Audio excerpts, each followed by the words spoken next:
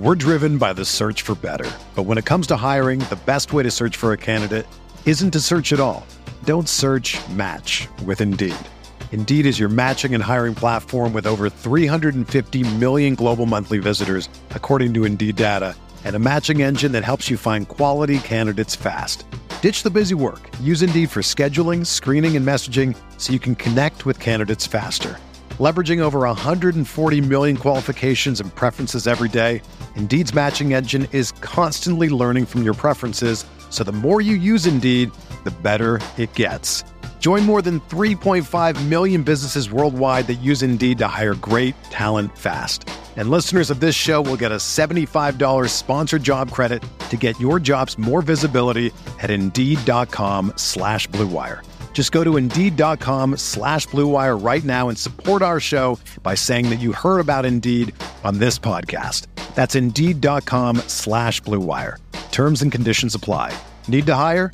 You need Indeed.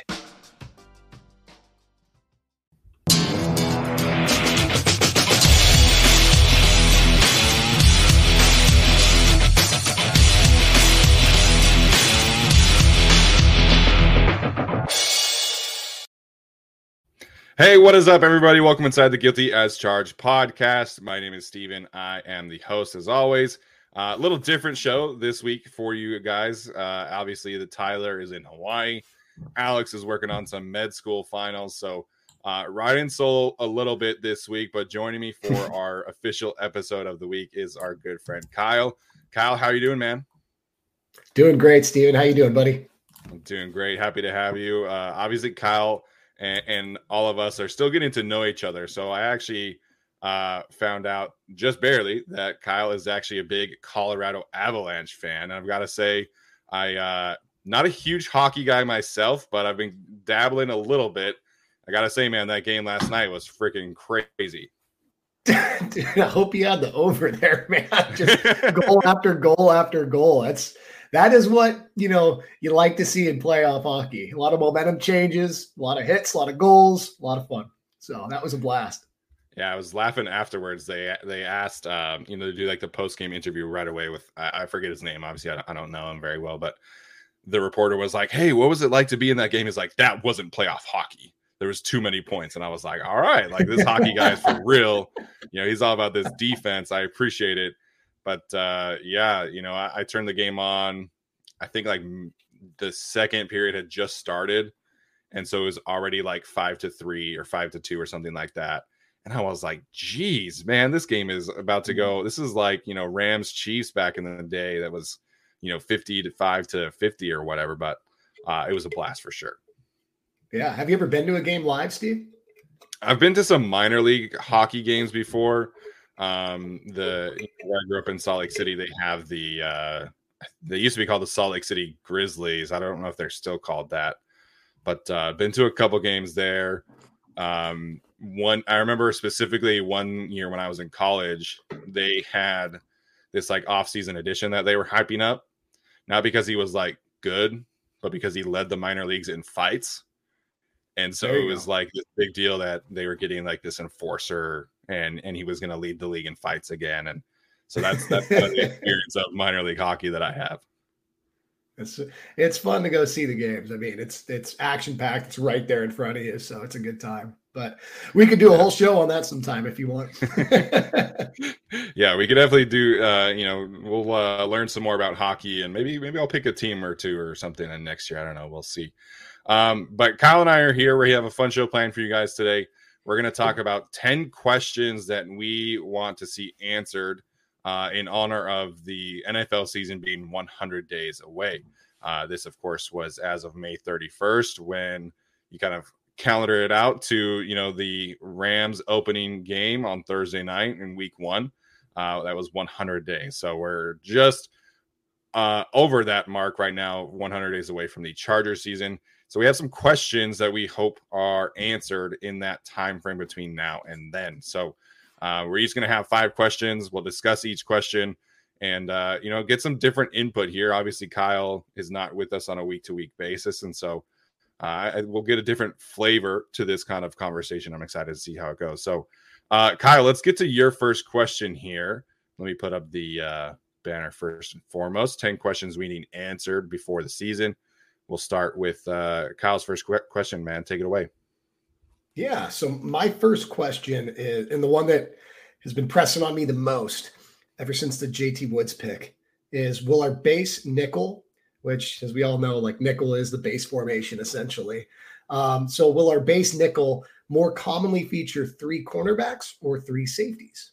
My hope and gut is that we see a lot more 3 safety looks than we do 3 cornerback looks, because I really think with the way that Staley likes to basically always have one extra DB than what is traditionally standard for other defensive coaches, we need to have a little bit of girth out there. You know, we need to have a slot or star defensive back that is really able to hold up against a block or really help contain the run. And I think that's where Derwin would be best utilized, is if Derwin's in that slot role and JT is playing free, or, you know, Nasir's playing strong, or somehow you just weave those guys around doing different things back there. But what do you think, Steven? Yeah, this is a really interesting question for me, because I think if you look back on the 2020 Rams, when they had, of course, Darius Williams, Troy Hill, Jalen Ramsey, John Johnson, and I believe Taylor Rapp was kind of the guy at first. And then Jordan Fuller was kind of their version of JT Woods, if you will, in terms of being that, rookie incoming player who, I mean, he was a 6th-round pick, so it's a little bit different, not as athletic as JT, but to me, if you go back and watch those players, there's a lot of similarities in the way they see things and the way that they're able to kind of process things happening in front of them. So I think it's an interesting parallel, because obviously Troy Hill, Bryce Callen, kind of similar players. You know, obviously the Chargers don't necessarily have a Jalen Ramsey kind of cornerback, but, maybe that's Derwin, maybe that's Michael Davis. You don't really know. So that Rams team, I want to say, started the season with 3 corners, and then they kind of shifted into playing 3 safety looks because of Jordan Fuller, because Jordan Fuller was, really kind of taking things in swing and really developing the way that they wanted him to. So this is an interesting question. And then, of course, you go to like the 2021 Rams. Obviously, Staley wasn't there, but last year it kind of stayed 3 corners because they would put Jalen Ramsey into the slot. So there's a lot of like interesting, schematic tentacles, if you will, between, what Brandon Staley has done, what maybe some of his, the other Vic Fangio disciples have done. So I'm very curious to see how this one plays out for sure. Awesome. Yeah, let's, all right. That pretty much answers that one, Steven. Let's go to yours. All right. Sounds good. Obviously, could not have a conversation like this without talking about the offensive line. And then we've talked a lot about, the right tackle spot and what the Chargers should do there. So I did not want to go that route. So my route is more specifically on the position coaches. So my question is, how much of last year's offensive line success was because of Frank Smith? Like, how much are they going to miss Frank Smith, obviously the Miami offensive coordinator? And, kind of tying into that, what really can we expect from Brendan Nugent? Obviously, we had, Ode Abuji on our show after the season in late January, and he really loved working with Sean Surratt, who's obviously kind of the assistant offensive line coach. So they're not losing both guys, which I think is important. But I'm curious your take here. How big of a transition do you think Frank Smith to Brendan Nugent will be for this team? I like that there is familiarity with Lombardi. I think the most important thing, though, is really that we have Lindsley. I get kind of mind blown that centers aren't the highest paid offensive line position. Personally, just after what we saw with our years of floundering at that position. I mean, the last time we were in the playoffs, and there was a little bit of a gap between that time and the last time as well, was the 1 year that we had Pouncey healthy, and Phillip Rivers wasn't having to lean over the offensive line, or Phillip Rivers wasn't having to lean over the center and make the offensive line calls for them and then go through his cadence. Like, having a good stout leader on the line, I think is huge at that center spot. So I think that I think a lot of the improvement we saw on the offensive line, obviously Slater was a big part of it, but I think a lot of it boiled down to having a stud right there at that center spot, brings us back to those Hardwick days. So I'm not as concerned with losing him, although I really liked Frank Smith, but I'm open. I think we have a lot of veteran leadership on that line and we should be fine. Yeah. What do you think? No, I think, talking about Corey Linsley in this conversation is perfect. And I'm so glad that you mentioned that. Just really quickly in terms of, financially, we've seen the center position improve a little bit recently. Of course, Corey Linsley has a big part to, share there. As the Chargers, when they paid him, he was the highest paid center in the league. That lasted like 2 days. And then the Lions gave Frank Ragnow $13.5 million. Ryan Jensen just got 13 per year. And then Jason Kelsey signed back for this 1 year for 14. So there aren't a ton of elite centers out in there in the league, in my opinion. I think, those 4 players, you could talk about Ryan Kelly. Of course, you talk about Creed Humphrey. So there aren't necessarily the volume of, top tier centers like there are, tackles or even guards. So I think we're seeing that position come full swing. But in terms of Corey Linsley, like, he is that emotional vocal leader there. And I think having that kind of player will pay huge dividends for Brendan Nugent as he tries to, come into this situation and establish himself as an offensive line coach. We really only saw him in New Orleans be that guy for 1 season. He was an assistant offensive line coach before that. I want to say like a quality control coach. So it's been a long time coming for him. And we've already seen, this position be one of a good stepping stone opportunity. So, Brendan Nugent can come in, really tutor Zion Johnson, maybe settle the right tackle position. Then, we might be talking about another rising star in Brendan Nugent. So I'm excited to see how this one plays out. I'm excited to see how this group kind of gels. Obviously, you have a lot more continuity than at this time last season. So I think, if you watch like the all-in videos from Frank Smith, right, like you see his personality.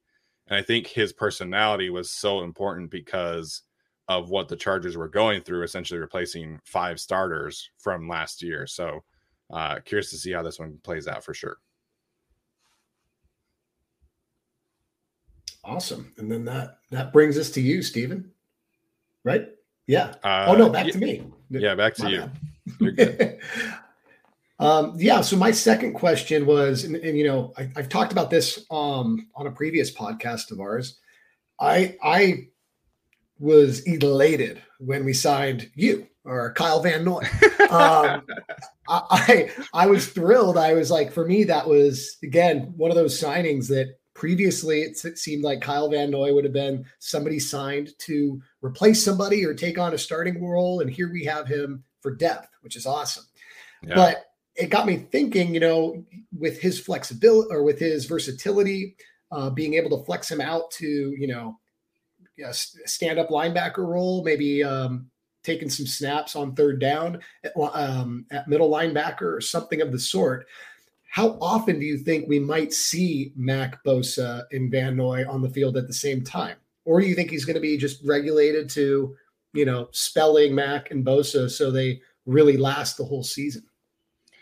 Yeah, I hope the answer to this question is often, right? Because I think we saw them kind of flirt with a little bit of, the idea with kicking Bosa inside, especially on third downs. It was kind of out of necessity when Justin Jones was injured.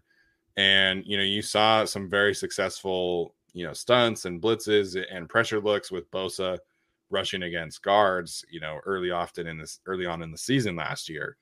So my thought process is in signing Kyle Van Noy is that you're bringing him in as a pass rusher only, and who can, play linebacker off the ball from time to time. But I think you're bringing him in to do more of those, designer looks, as Brandon Staley likes to call them. And so, I just did my deep dive on the Chargers pass rush that dropped on Monday for patrons and YouTube members only.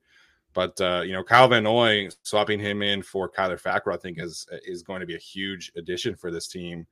And I think it just gives them more flexibility. Now, if you can stop the run, get into more third and long looks, and you can bring in this look, you bring in Morgan Fox onto the field, blitz Derwin, blitz Nas, blitz Kenneth Murray, Troy Reader, whoever you have a linebacker, and really just get after people in a way that Brandon Staley could simply not do last year. Definitely. Yeah.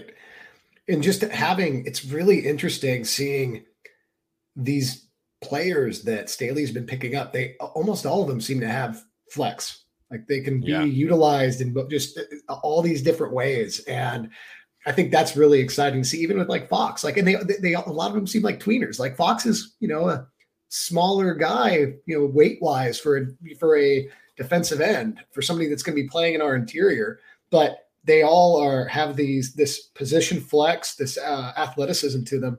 Kyle Van Noy certainly has that. So I am so excited to see what Staley does with the defense this year. Like it is something to watch. It's going to be very, very neat. Yeah, Kyle Van Noy, Morgan Fox, they're all, very versatile, flexible players. And, Sebastian Joseph Day, I feel like is another one because I think, he probably starts, in terms of base packages, he's probably your one technique, but he can play the 3 technique. He can play the 4. He can play the 5 as well. And I think Austin Johnson has some of that flexibility too. So, this defensive line is going to have a lot of moving parts more so than we're used to. Okay, Jerry Tillery is your 4 tech, your 3 tech. Justin Jones is 3 tech. Lamont Joseph 1 tech. So it's going to be a lot less rigid for this group, and I'm excited to see, really how these snaps are divvied up. I really hope that Brandon Staley has learned his lesson in terms of defensive line rotation and needing to keep 6 bodies and keep them fresh. So I hope that's a lesson that he's learned for sure.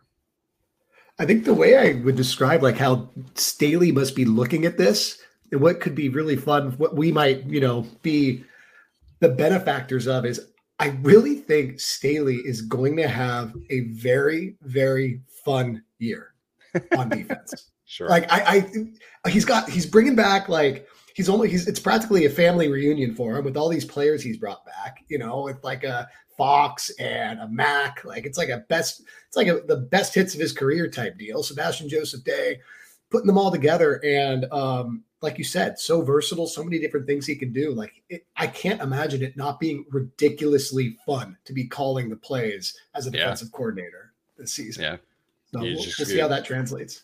They, they tweeted about the organized activities and as kind of an ode to Step Brothers. And I think you look at Brandon Staley feeling the same kind of way. Like you have so much more room for activities, more room for more personnel packages. And I'm excited to see how he uses that, man. I think he can be a little bit more of a mad genius this year than he was able to be last year, especially after all the injuries started happening. You're starting Ryan Smith and Tavon Campbell at corner against the Minnesota Vikings. It's like, well, how am I supposed to blitz on third down? I don't have corners who can do anything. Yeah. So my next question here is about Isaiah Spiller. We've talked a little bit about, kind of our expectations in here. So I wanted to get your thoughts on this question. Obviously a lot of people had a lot of high expectations for Joshua Kelly, especially after that first game against Cincinnati in 2020. So I'm curious to get your thoughts here. If you think that Isaiah Spiller is somebody that will fall short of those expectations, or if he'll live up to them, have a good season, or maybe we're looking at a potential, sleeper rookie of the year candidate in terms of, exceeding those expectations and making a big time difference for this team right away. I hope he's nowhere near rookie of the year candidacy personally. Okay. Only because I think we have a very unique and well structured running back room that should be very balanced in usage. And, for him to be a candidate for something or really break out, he would need to be featured heavily, I think. And sure. I hope Ekeler stays healthy. We'll talk about this in a little bit. I hope we get a lot of Xander time. And I think he will live up to expectations as somebody that's going to be able to come in and be that change of pace guy that we've needed for Ekeler for so long. He doesn't need to be the power back, which is great. He can just be somebody to help spell Eckler, maybe give Eckler more time flexed out in the slot or something like that, or get him even more involved as a receiver. But I don't think there needs to be, and I personally don't have super high expectations of Spiller right now. So I expect him to meet the threshold of a 4th round pick where he just comes in and contributes as a role player, as a rotational guy. And hopefully that's that. And our offense is just so balanced that, he just is a steady chugger, Yeah, I'm glad you used the word balance there, because I think one of the reasons why somebody like Isaiah Spiller probably is a little bit more attractive to the Chargers than maybe we might have thought heading in is that ability that he has as a pass catcher. Because last year everybody kind of knew Larry Roundtree comes in the game, Chargers probably running, or he's pass protecting. There's no real threat of him, as a route runner. And I think you could maybe make an argument that Joshua Kelly is a little bit more well balanced as an individual. If you're able to get rid of the fumbles, he's a little bit more capable as a receiver. But now you have Spiller who can kind of give you a bit of both. And I thought it was interesting earlier this morning. Timo Risk, who writes for PFF along with Arjun, was kind of looking at tendencies for how many teams are seeing 8-man boxes or 6-man boxes, and how do those teams, kind of see it more often, less often. Obviously, the Titans led the league in seeing 8-man boxes last year.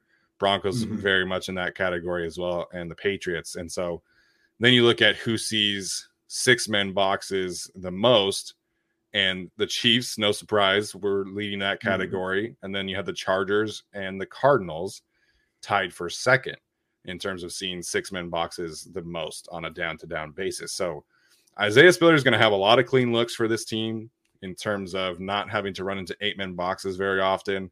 Like you said, bringing that balance as part of the equation. And then teams just can't load the box against Justin Herbert, man. So there's a really good opportunity for Spiller to come in right away and make a strong impact. Maybe it's not 1,000-yard season, but maybe he's averaging, 5 yards a carry, 5.5 yards a carry, and just is super efficient in the touches that he does get. Definitely. As I'm looking ahead at our questions, just as a spoiler for everybody, I'm so proud of us for not bringing up Pipkins or Storm. So round of applause for us. We're getting some deeper questions than just what's out there on the surface. Okay, so I'll transition to my third question. Yeah. And as you know, compensatory pick mind, like this is weighing on me quite a bit. And I guess a good way to kind of introduce this is it's really been a phenomena recently that, with college offenses being more modern now, or being like really developing wide receivers better. So we're seeing first year, second year receivers really explode like we had it in years prior. The rule used to be third year as a receiver in this league is when you explode. And Guyton is getting into his third year. There was that first year where he was pretty much just on the practice squad, so he didn't get an accrued year of veterancy. But this will be his third year as a full-time player, full-time starter, as a vet, or accrued years, whatever you call it.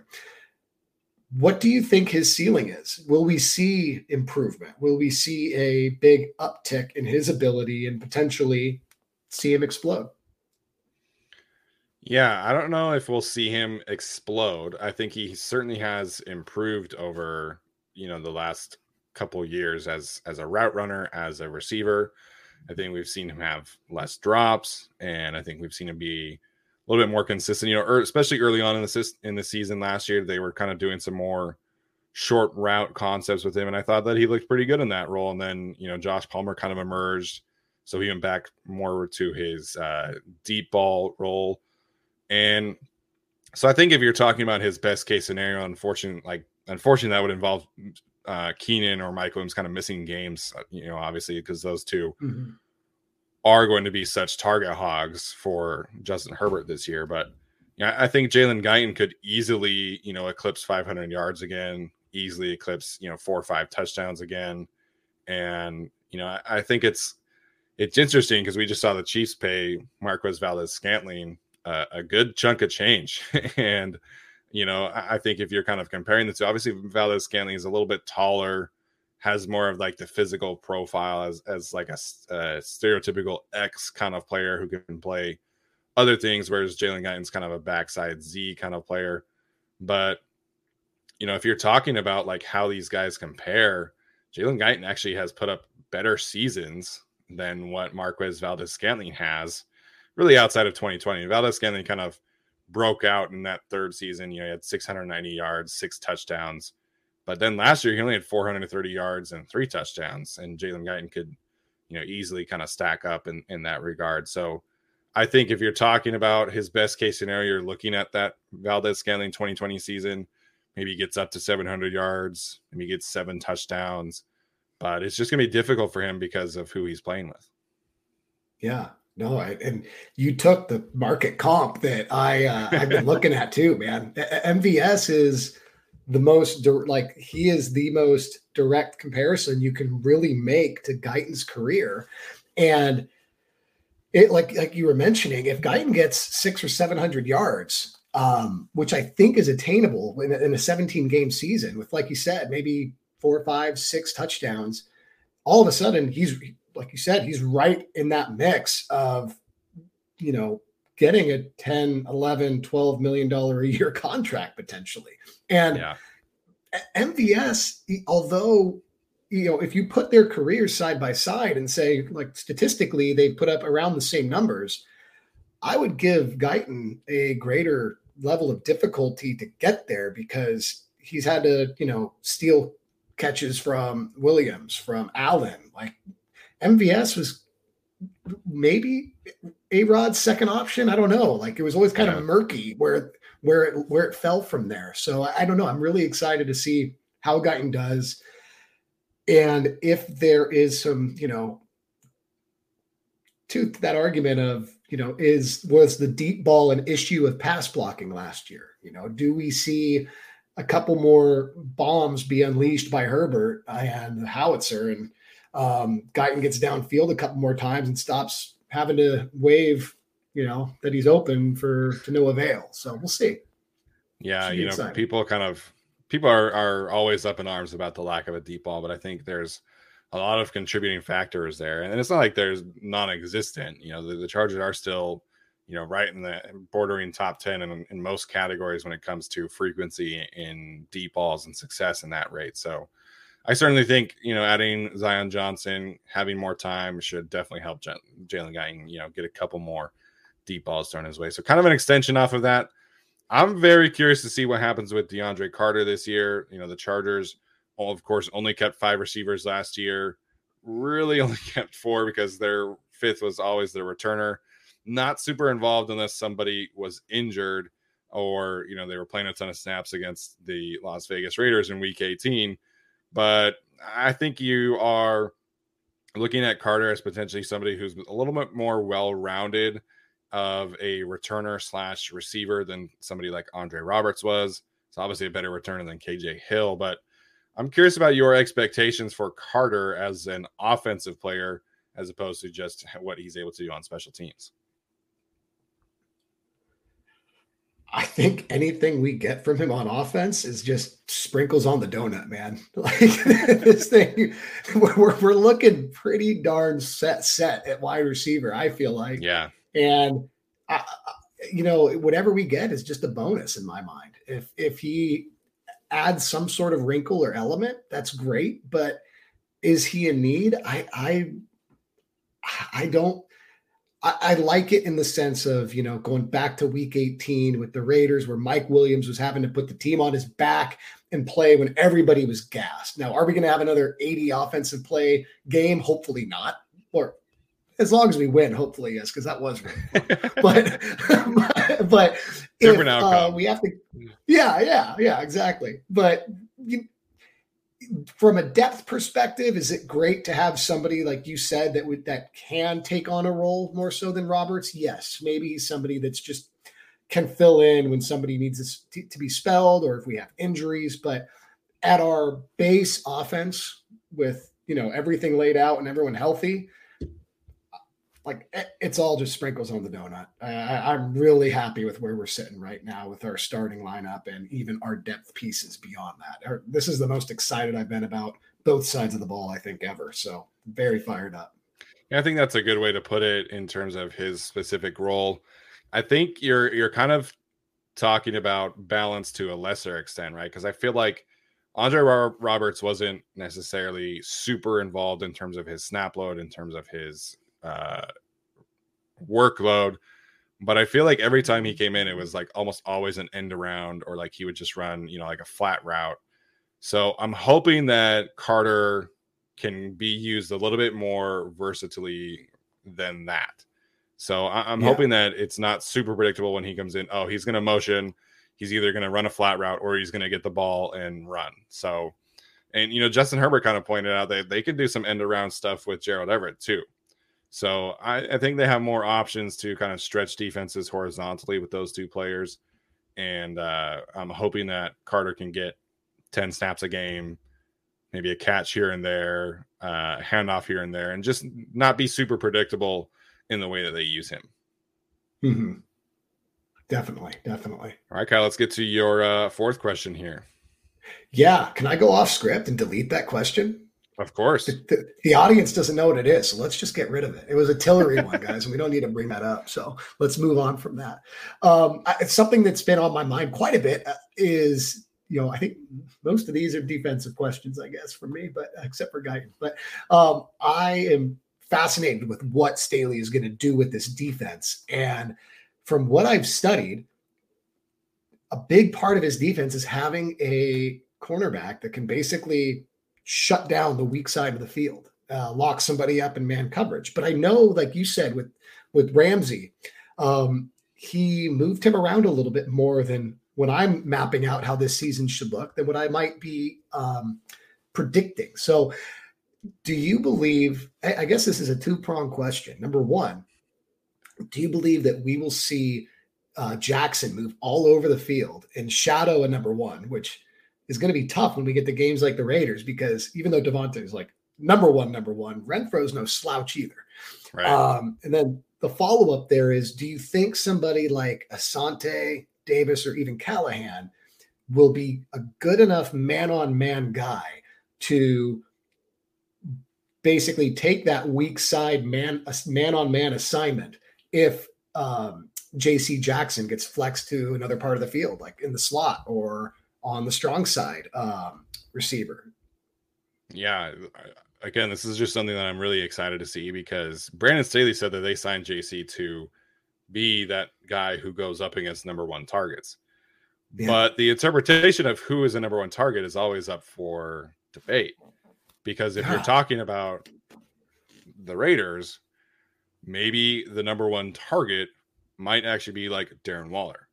Maybe it might be Hunter Renfrow in terms of like distribution, or maybe in terms of like priority in terms of shutting down. Because I feel like, obviously Devontae Adams is my pick for the best receiver in the sport, but you can more easily help on a Devontae Adams because he does a lot more of the deep stuff. So you can shade coverage his way. You can, have a bracket on him. Whereas if you're somebody against Hunter Renfrow, you have to win as soon as the ball snaps. You do not have time. And it's very, very similar, when teams are playing against Keenan Allen. And so I think if you put JC Jackson against Renfrow, I would understand that, because you're trying to shut down the immediate threat and give help to kind of the vertical deep threats. So it is going to be interesting how Brandon Staley kind of interprets that on a week-to-week basis. Is JC Jackson going to guard Travis Kelce one-on-one? Is he going to guard, CeeDee Lamb, Cooper Kupp? Or is he going to go up against like Allen Robinson? Is he going to go up against Juju? So I think Brandon Staley's idea is for him to shadow number ones. But as we've seen, Bill Belichick employ his number one corners, sometimes his interpretation of the number one in terms of shutting down is not necessarily like a team's wide receiver one, but instead like the more immediate threat to their defense. Definitely. Yeah. And that, so if they do move him around, do you have faith in Asante to lock somebody up on that weak side? I do. I think we see Asante take a big leap forward this year. Personally, Yeah. We've seen some other cornerbacks take big leaps in the second year. Obviously, Trayvon Diggs comes to mind.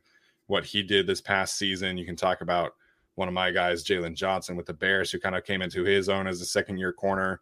So we saw glimpses of it, right? Like against Chase Claypool, against Amari Cooper, where Asante was really holding his own. Even in training camp, we saw him go against Keenan Allen quite a bit and really be the best corner against Keenan last year in training camp. So I'm very excited to see what Asante can do this year. And Bryce Callahan, I have less questions about his ability and more questions about his availability. If he can stay healthy, how many games are we getting?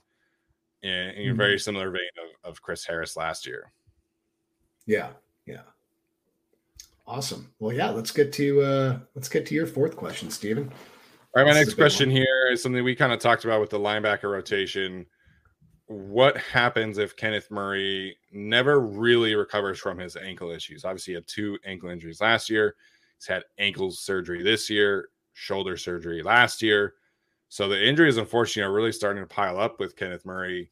And, we've kind of talked about this with several, people around football who, recovering from an injury like this is almost more mental than it is physical, because, they'll recover from it in terms of a physical aspect. But what happens if Kenneth Murray is never really that confident in his ability anymore because of his injuries? What does the team do? Do they kind of ride it out with him?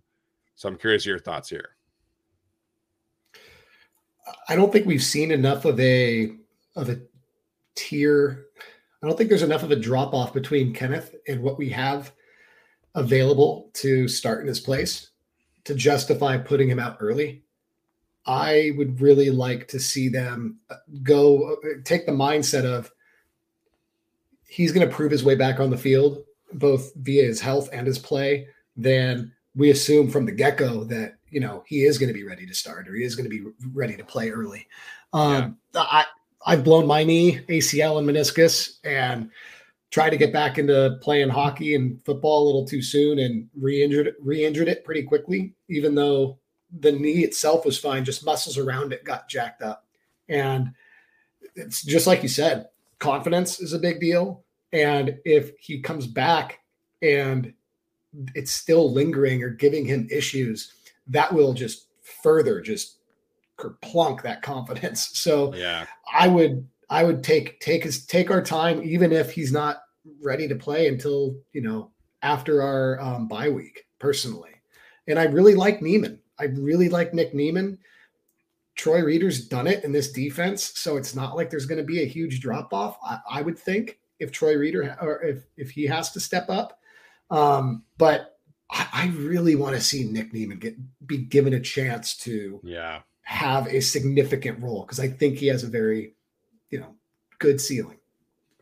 Yeah, I don't know if you know this, but in our last mock draft of 2020, Tyler actually had us taking Nick Neiman. So Nick Neiman's a bit of a personal touch on this team, if you will, for our show. So I'm excited to see what Nick Neiman can do this year as well. And I think you see these linebackers come into the league and just grow so much mentally after having a full season under your belt. So, he's had the chance to learn behind Jordan Tranquill, learn behind Kenneth Murray, of course, Kaiser White. Now he's got Troy Reeder, who's been in this system and done so successfully over the past few years.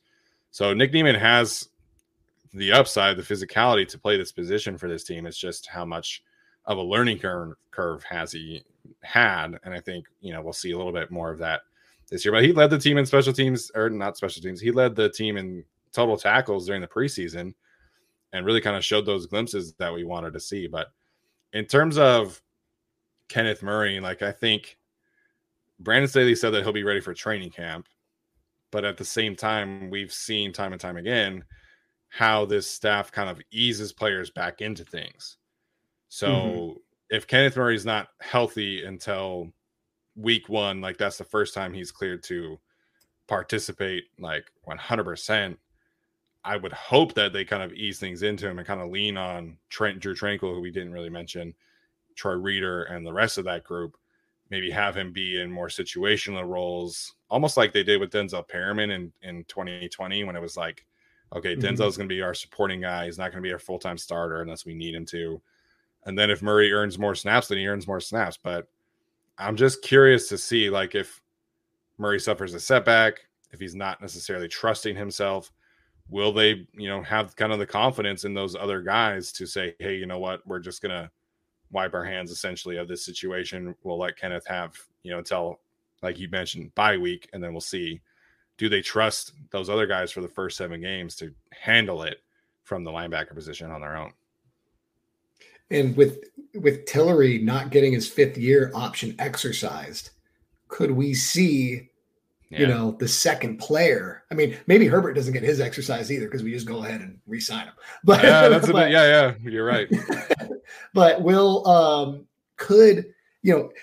it's an interesting kind of clash right there. You guys have done a great job covering how we have not re-signed our linebackers, but we also typically always exercise the 5th year option. So 2 contrasting ideas coming to a head here. Yeah. Do we end up, what would Murray have to do at this point to get that 5th year option exercised? I think play pretty darn well and not get pretty much stay healthy come back healthy for this season and have a healthy season next year. I think otherwise they might be very okay with letting him walk. Yeah. I feel like, just kind of projecting things forward. If Murray plays at his best, I feel like they would have no issue picking up the option, because to me, that's a little different than signing somebody like Kaiser White to a long-term deal, which was kind of the big debate of this offseason. And then he ended up signing for a short-term deal in Philadelphia. But, Kaiser's perceived market wasn't necessarily that expensive. The issue was just kind of the long-term kind of potentially need that you would have to attach to yourself to. So I think we've seen that Brandon Staley is okay living on the short term with these linebackers. But I feel like if Murray's best case scenario plays at maybe a Pro Bowl type of level over the next year or 2, then his 5th year option, I would believe, would be closer to like $12 million. So if you're talking about best case for Kenneth Murray, you almost have to pick up that option. But then again, like you said, just like the financial debate there of how much money are you willing to invest in the linebacker position, even if it's just for a year. Yeah. And I think you hit the nail on the head there. I think it would take Pro Bowl style play, because he wasn't drafted by Staley. And Staley does have 2 guys that he brought on this team, and Neiman and Amen, that he's been very high on. So it'll be interesting. And that's right around the time where those guys should be getting the chance to start. So it'll be interesting to see how that plays out. Yeah, definitely. All right, Kyle, let's get to your last question here. I'm sure people are very anxiously awaiting it. Yeah. Let's talk about my favorite guy of the offseason. How large of an impact can a 7th round rookie fullback have on a team? That's my question. And I think a huge impact. What do you think, Steven? Yeah, I mean, if you're talking about like statistical impact, I don't think he'll have a huge impact. But, I think one of the reasons you're drafting a guy like Xander Horvath as opposed to just waiting is because you want that flexibility, again, that balance, to have a guy who's legitimately carried the rock in college, who has legitimately shown off some receiving chops, and has a great athletic profile that you can develop into some special teams. So I think he'll be certainly more involved than we saw Gabe Neighbors or Steven Anderson be in terms of that fullback role. But to me, the most exciting role is for him in terms of his growth and long-term development is, can he become kind of that H-back hybrid spot as well as just being the fullback? Because I feel like Derek Watt kind of had that ability, but was only used as a fullback. So I know you're excited about everything. To me, I'm most excited to see Horvath's ability. Can he kind of develop into an H-back tight end blocker, if you will, in addition to playing the fullback spot? Yeah. I'm really excited that, there's always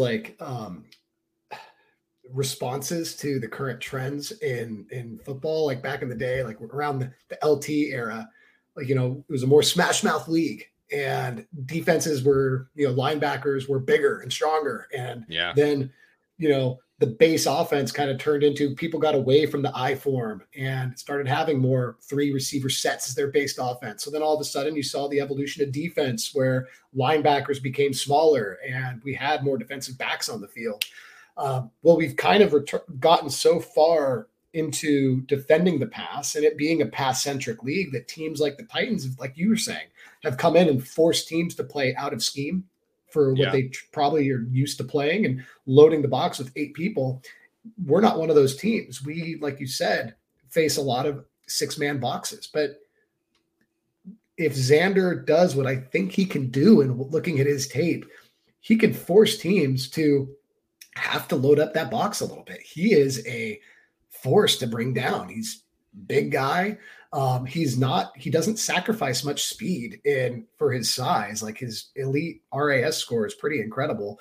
And when you watch him, he looks to me like a very NFL ready player, with his size, his cuts, his ability to read. I'm really excited if that turns, 6-man boxes into 7-man boxes and frees up a little bit on the outside for Herbert. I think it's going to could have a lasting impact, not necessarily just in his stats, but in how it could force teams to play against us. Yeah, absolutely. And I think you bring up a great point again of just about, keeping this offense as balanced and versatile as possible.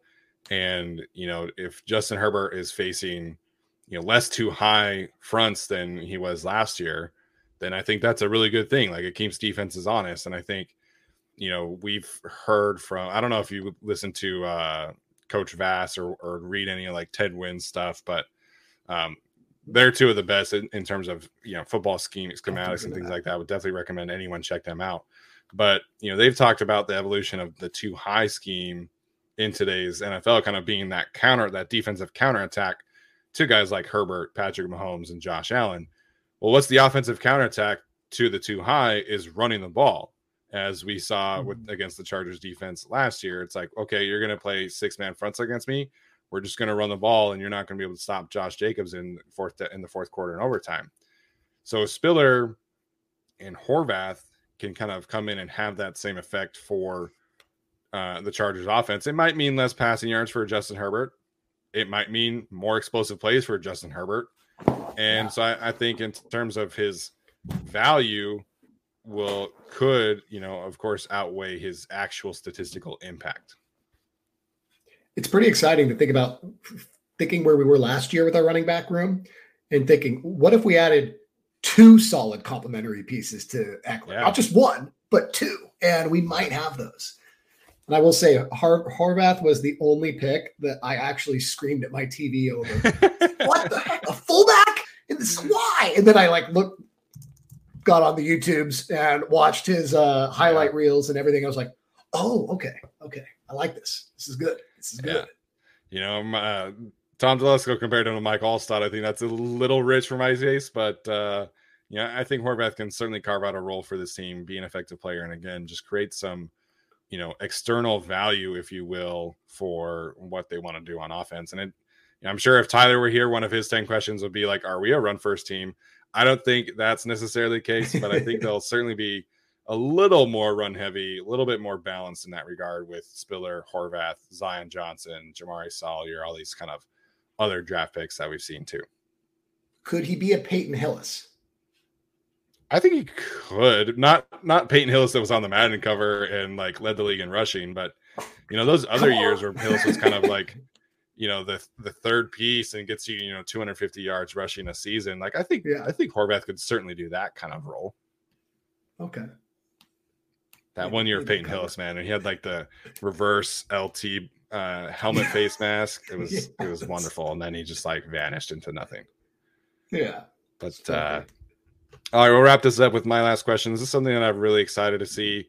What does year 2 look like from a defensive front standpoint under Brandon Staley? We've kind of talked a little bit about it with the Mac, Bosa, and Calvin Inouye question, but if you watch the 2020 Rams and you watch the 2021 Chargers from a defensive front standpoint, they're not very similar in terms of the personnel packages that they employed. And I think if you watch the Rams, you see a lot more versatility. You see a lot more, 5-1 fronts as opposed to, like a true 3-4 or like a 4-2 in terms of nickel packages, like we already talked about too. But I think now that Staley has the horses to kind of move things around, I'm just so curious to see what that looks like in terms of personnel packages. And again, being less rigid, more fluid in his second year as the head coach and defensive play caller here. Yeah. Yeah. And I think you called it out. I would love to see way more 5-1 fronts, just our tight front. When we utilized that last year, we were so much more effective as a defense. And that was when we had our band of misfits on the front. So plug in our new acquisitions and our new, Mac and the guys we have across the front now and start running that tight front again. And I really think the sky's the limit, but we'll see. Yeah, man, I think looking back, we kind of did a disservice to the defense in terms of our expectations. And, of course, a lot of the injuries did not help, losing Chris Harris right away, even though Chris Harris was never really himself. Like, even that right away just kind of took flexibility away from the team. And then you lose Justin Jones week 1. And then, you're just forced into so many different things that just constrict your defense because you don't have that kind of depth that you need. Mm-hmm. Even losing Mark Webb, forcing you to play Trey Marshall for, the whole middle of the season. And now you have all of these capable players. And that to me is like, people on the outside are like, oh, the Chargers haven't made the playoffs. Like they always get this hype. And it's like, well, they've always had the top 10 in terms of their players. They've always had star players, but the depth of this team, I am so excited to watch how this pans out because they just have so many more options aside from just like, okay, Phillip Rivers is really good. Melvin Ingram, really good. You're just relying on those players to be those great players. Now they have a JT Woods. Now they have a Morgan Fox who can come in and just really excel at their complementary role and give Brandon Staley, Joe Lombardi just more options as play callers. Yeah. There's this habit to already want to downplay how good this defense can be because we know that Mac is a little older and coming off an injury. And Bosa has been used like so heavily. Like, is he going to hold up all season? But with our projections of our defense, I think most of us as Charger fans are already cooking that into the equation and are not even really allowing ourselves to think about just how great this defense can be if, health stays on our side. If we get Mac and Bosa healthy for that playoff run, it's going to be filthy. It's going to be absolutely disgusting and amazingly fun to watch. Like it could be, that is the stuff of a generationally significant defense. So yeah, I can't say enough good things about it. Absolutely, Kyle. Really excited about everything. So glad that you were able to join me. I feel bad, though. I did not even acknowledge the bolo tie today. So that is a mistake on my end. The ever consistent bolo tie. It's all right. It's going to be here every podcast. So I might be switching in some other ones. But yeah, that's going to be the thing. It'll be my calling card for you. There we go. I appreciate it. So as always, if you are not following Kyle, make sure you do so. He's doing some fantastic work for us. Really excited about, what he is bringing to the table. You can follow him on You can follow him on Twitter at the Kyle DE. So make sure and check him out. Kyle, thanks for joining me today. Everybody else, thanks for tuning in. Appreciate all of your support. If you are listening to this, leave us a rating or review. If you're watching, be sure to like the channel, subscribe, all that good stuff. Kyle, everybody else, we'll see you next time. It's happening daily. We're being conned by the institutions we used to trust. The mainstream media is distracting us with meaningless headlines instead of focusing on the harsh realities facing American families. Time is short before something big happens, and that's why so many folks are preparing. They're becoming self-reliant by investing in emergency food storage from My Patriot Supply. Go to MyPatriotSupply.com and secure 4-week emergency food kits for each member of your family. Each kit contains tasty breakfasts, lunches, and dinners, averaging over 2,000 calories per day. Save $50 on each 4-week food kit you purchase. Plus, get free shipping on Ready Hour 4-week emergency food kits. You're not ready if it's not Ready Hour foods. At My Patriot Supply, you can also get solar power generators, water filtration units, heirloom seeds, and survival gear. Order by 3 p.m. and your unmarked boxes ship the same day. Shop MyPatriotSupply.com today. MyPatriotSupply.com.